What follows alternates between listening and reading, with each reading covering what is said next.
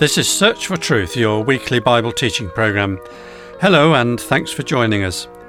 Today Brian brings the second talk on the subject of Christian faithfulness and loyalty. The series is called Would You Also Go Away? In this series of Bible-based talks, Brian will be taking a deeper look into the issues surrounding our allegiance to the Christian faith and the Lord's teaching for his disciples. So hopefully we can all learn to become more firmly grounded in our Christian faith. So now let's hear from Brian. Thanks, John. The man was a decorated warrior, victorious in many campaigns, and highly respected by his king. He was a military man at the very top of his career. But there was one battle that he was losing, and that was his personal fight against the dread disease of leprosy. Naaman's home, for that was the name of this army captain, contained the spoils of war from different conquests, but one was to become of special value to him. She was a young girl, taken captive from the land of Israel, from among God's people, and she now served his wife. It appears that she was a helpful girl with a pleasing disposition. When you consider she'd been uprooted from her family at an early age and removed to a foreign land, this is all the more remarkable.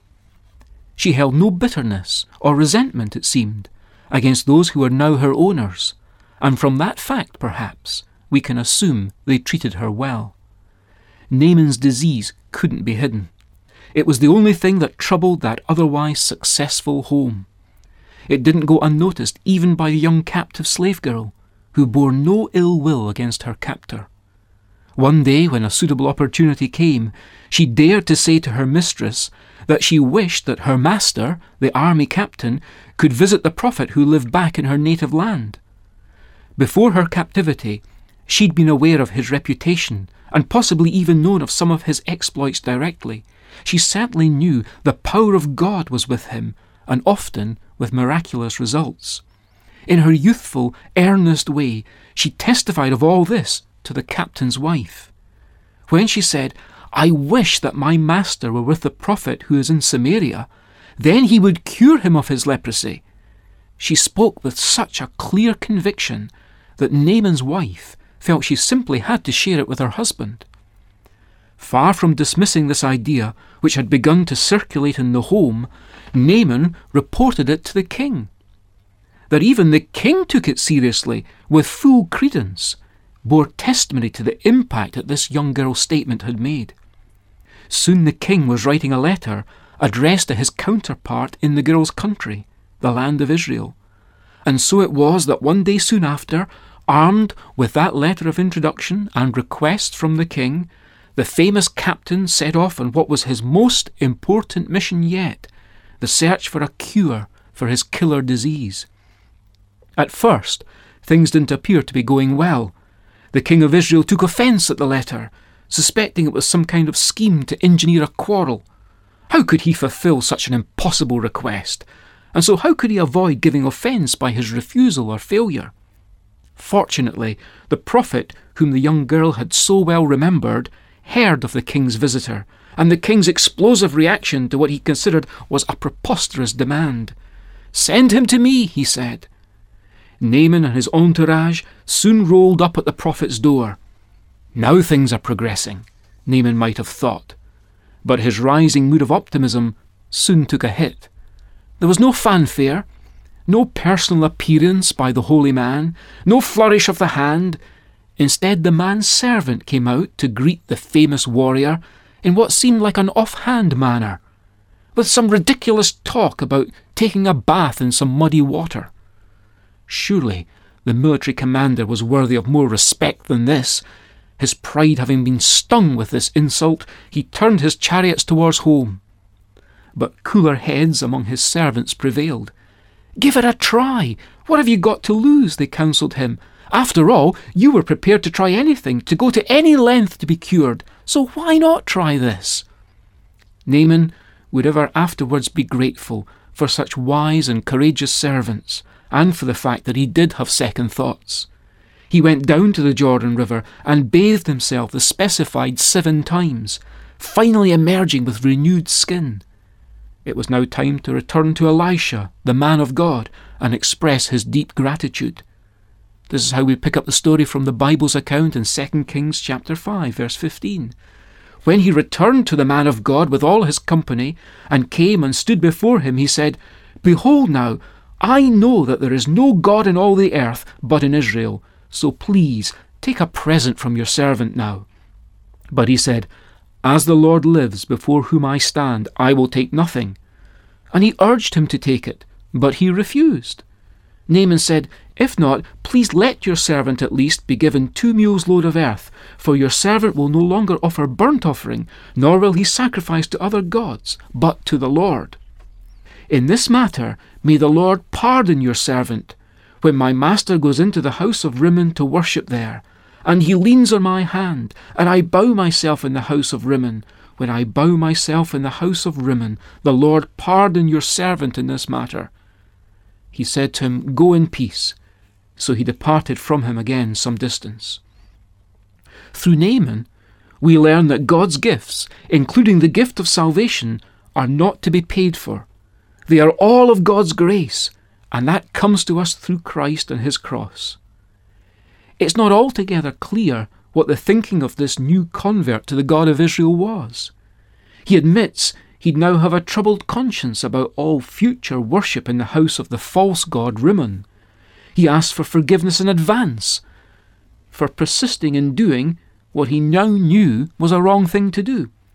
That, of course, is a faulty notion, betraying an insincere repentance. We simply can't bargain with God and say, in effect, Well, Lord, I know your word says A, but please understand the way it is with me. I'm afraid I'm going to have to do B. I'm sure, however, you'll understand.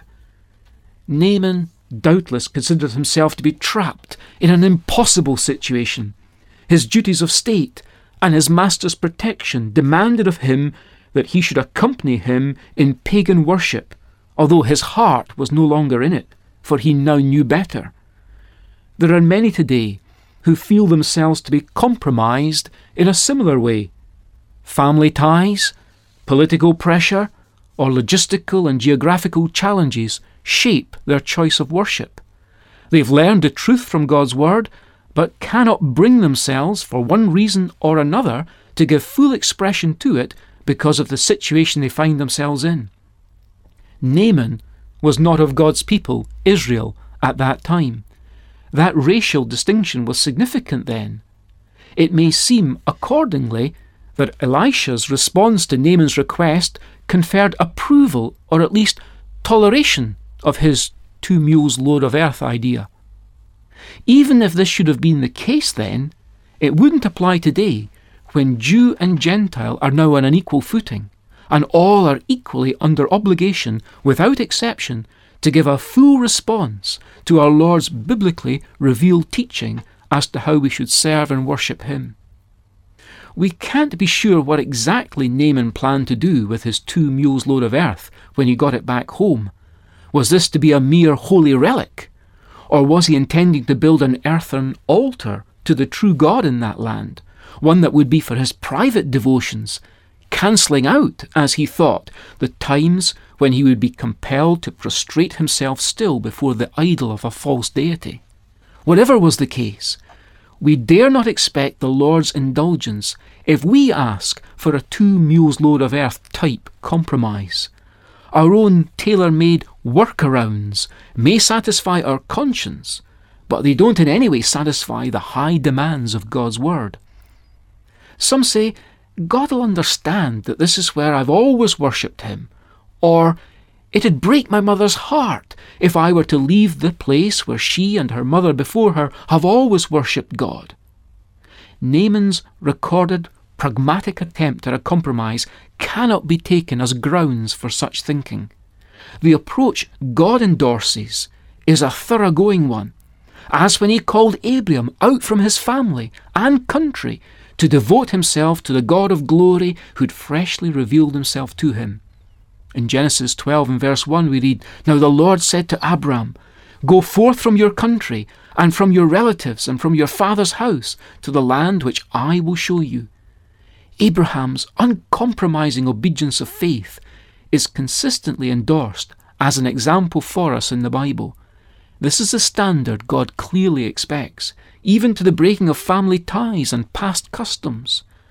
The God of glory appeared to our father Abraham when he was in Mesopotamia, before he lived in Haran, and said to him, "Leave your country and your relatives, and come into the land that I will show you." Then he left the land of the Chaldeans. And the New Testament commentary is, in Hebrews 11, "By faith Abraham, when he was called, obeyed by going out to a place which he was to receive for an inheritance, and he went out, not knowing where he was going." Will you also go like Abraham?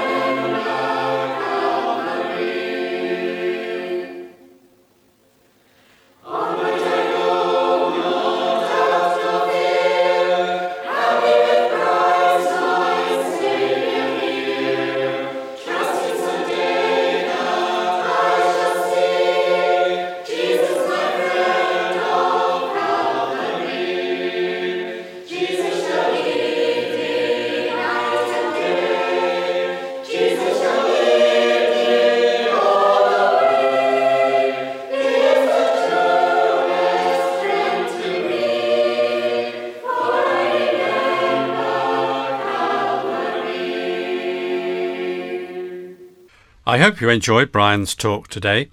If you'd like to make a comment or ask a question, please write in. And you can also send for the free transcript booklet.